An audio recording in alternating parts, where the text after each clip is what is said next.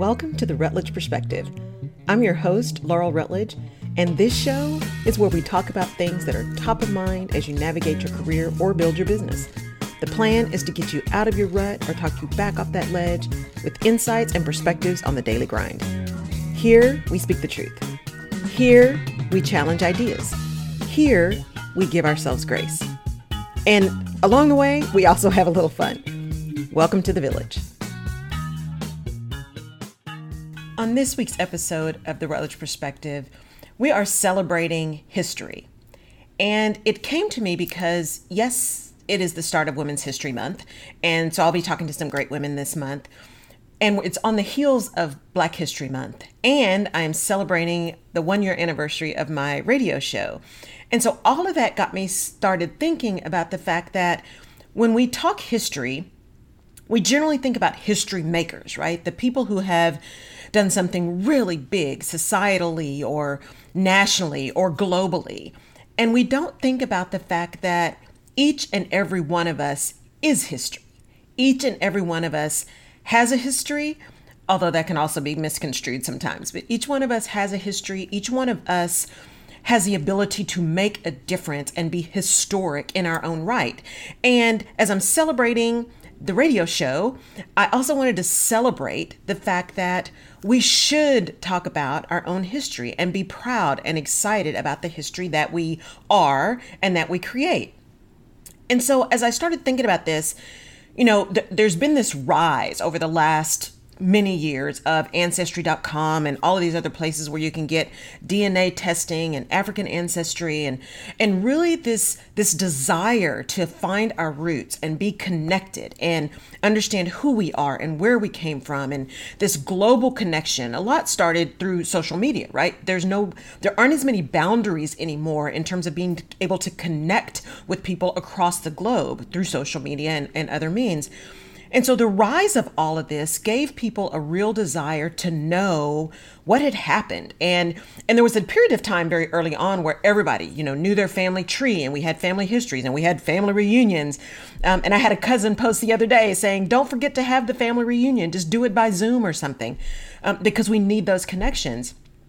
And that whole idea that we are our history and we are grounded and we have people coming after us for whom we are going to be history was just a really powerful thing for me to start to sit in. And for all of you who are looking at your careers or looking at how you're leading people, standing in that strength to know that you have a history, you have a story, you have a purpose, you have a reason for being here that is going to impact the world in some way, good or bad, mostly good, I like to believe, but that you have an ability to make an impact, and that impact may be just on your community. It may be just on those people who see you showing up every day and being strong and being present and being positive, or being just transparent and honest and being vulnerable. And that creates a history for them of how they begin to move forward in their careers, in their lives, in their relationships. And so I look back at mine, and as just indulge me here on my celebration day. And I look back at mine, and my history is just, I'm just overwhelmed sometimes with the beauty of it, because I think back to my, great grandfather, Boots Cephas. He was the only Black blacksmith in San Marcos, Texas, and he shoed all the Klansmen's horses. So he knew who they were.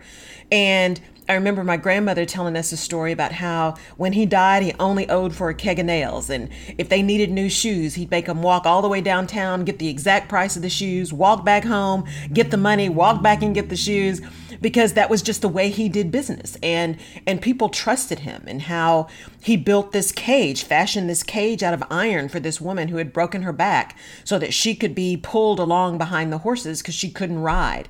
And that history of that creativity and entrepreneurship and integrity, that's still there at the Calaboose Museum in San Marcos, Texas.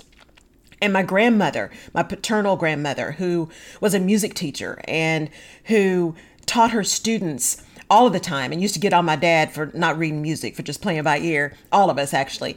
And I remember the story about how she had a student who did not have a piano at home. And so she'd come to my grandmother's house to practice on the piano.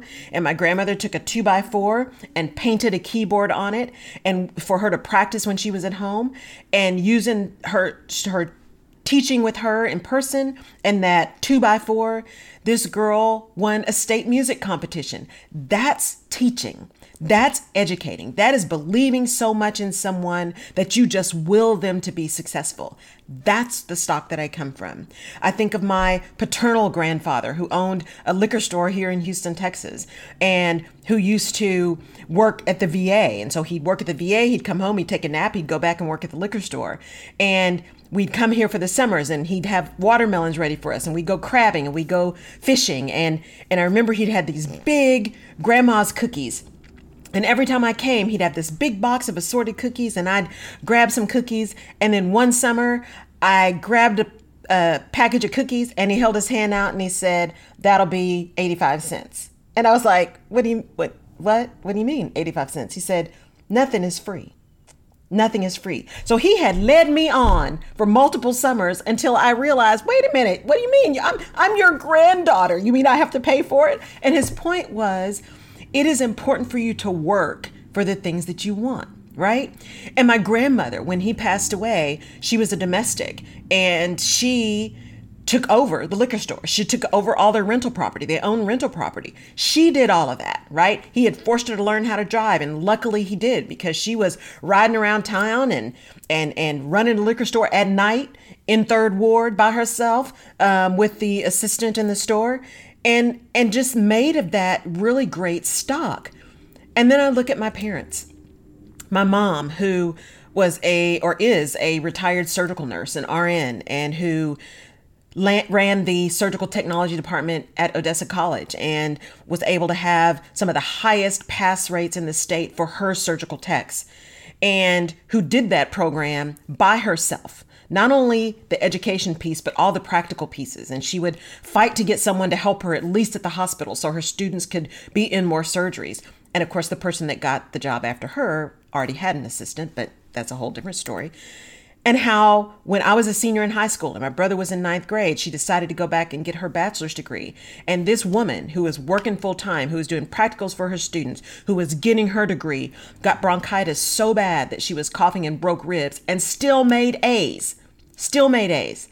And my dad, who was an amazing educator, who we lost on New Year's Eve of 1996 when he was 56 years old, and who believed that all kids could learn, who would tell teachers, "I know you're teaching honor students, but you tell me how great a teacher you are when you can teach that kid who hasn't had anything to eat or who is struggling at home, and you teach him and you tell me how great a teacher you are," who believed in kids and who worked his hiney off and was always fighting against the barrier to get to the admin building in ECISD.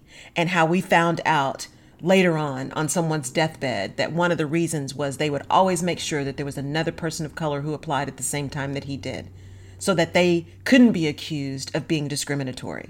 And we know this because the person revealed this on their deathbed. And so he fought that system. And even though he knew those things were happening, he continued to fight for the kids. He continued to fight for the teachers. And so when I think about my history, I think about these people and the strength of these people. And when I look at having moved around the country to just pick up and go somewhere because there was an opportunity and I didn't know anybody, and just figuring it out. When I think about finishing my degree by living overseas, in a country where I had to learn the language and making it happen. 3 of the 4 classes were in Spanish, and I learned when I got there. And I think about how I built that history on the backs of these people who had this strength and this determination. And it's important to celebrate that, and to be here a year later in a radio show that I never saw coming and certainly would not have believed that was going to happen. And to sit back and think, it's not about patting ourselves on the back. It's about understanding that someone is always watching. Someone is always looking to you for a way to do better for them. They're looking for opportunity. They're looking for the positive. They're looking for the possibilities. They are looking for the way that they can achieve the things they want to achieve through you, with you, by you, using your example. And so each of us not only has a history, a great history, but each of us is history. We are history. We are the history makers. We are the ones who are able to make an impact, even if that impact is on one person. If you are leading a team, if you are building a team, if you are building a business, that one person that you impact, that you're able to give a job, that you're able to give an opportunity, that one student that you were able to teach, that one kid that you were able to give them an internship over the summer and just tell them that they have the capability and the ability to believe in them, that impact on that one is incredible. It does not have to be global to be important. Right? That history that you're making is every step that you take, every move that you make. I think that was a song, wasn't it? It is important that you show up every day. So as we go into Women's History Month, and as we take the tail end of Black History Month, although Black history is American history, and we celebrate Black history every day because this country is built on the backs of Black people, it is important that we all celebrate the history that we have, and that we stand on it, and that we celebrate it, and that we use it to push ourselves forward, and that we use it to lift others up, because it is important and it is valuable and it is to be celebrated. And it doesn't have to be big. And those big ones are awesome. I mean, the things that we have seen, the inventions that we've seen, the people that we have seen come forward to do amazing things, from very, very young people to people of color to, looking at Jimmy Carter, who's in his late 90s, still building houses for Habitat for Humanity, the impact that he's making. There is so much that we can all do to create history and to change history and to impact history. And so on this day, as we really dig into Women's History Month, I want to ask all of you to dig deeper and to celebrate your own history. If you've done that ancestry thing or the African ancestry or any of the DNA and you know your history, share that. I would love to know. What is your story? What history are you creating? What are you building for those people around you? Either the colleagues that you have or your children or your nieces or your nephews or whoever. What is the history that you are building? Because your story and your history, it all matters, and it all makes an impact, and it all makes a difference. And that's the Rutledge Perspective for this week. I am headed over to the studio to celebrate. I am saying happy heavenly birthday to my dad, who would have been 81 today. And I am excited and honored and humbled to be able to spend this time with you. Thank you so much. Please download, please share if you get something from the Rutledge Perspective. I appreciate your time, and we'll catch you next time. You have been listening to the Rutledge Perspective podcast. Thank you so much for tuning in. If we've given you a new perspective or helped you clarify your own, please leave us a review, send us your comments, give us a 5-star rating. We take that information seriously, and it helps us to decide what our next episodes will be. Now, you can find more information about this and other episodes of the show on laurelrutledge.com. And you can subscribe to the show wherever you get your favorite podcasts. You can also follow me on social media. And if there's someone that you think would enjoy or benefit from the Rutledge Perspective podcast, please pass it along.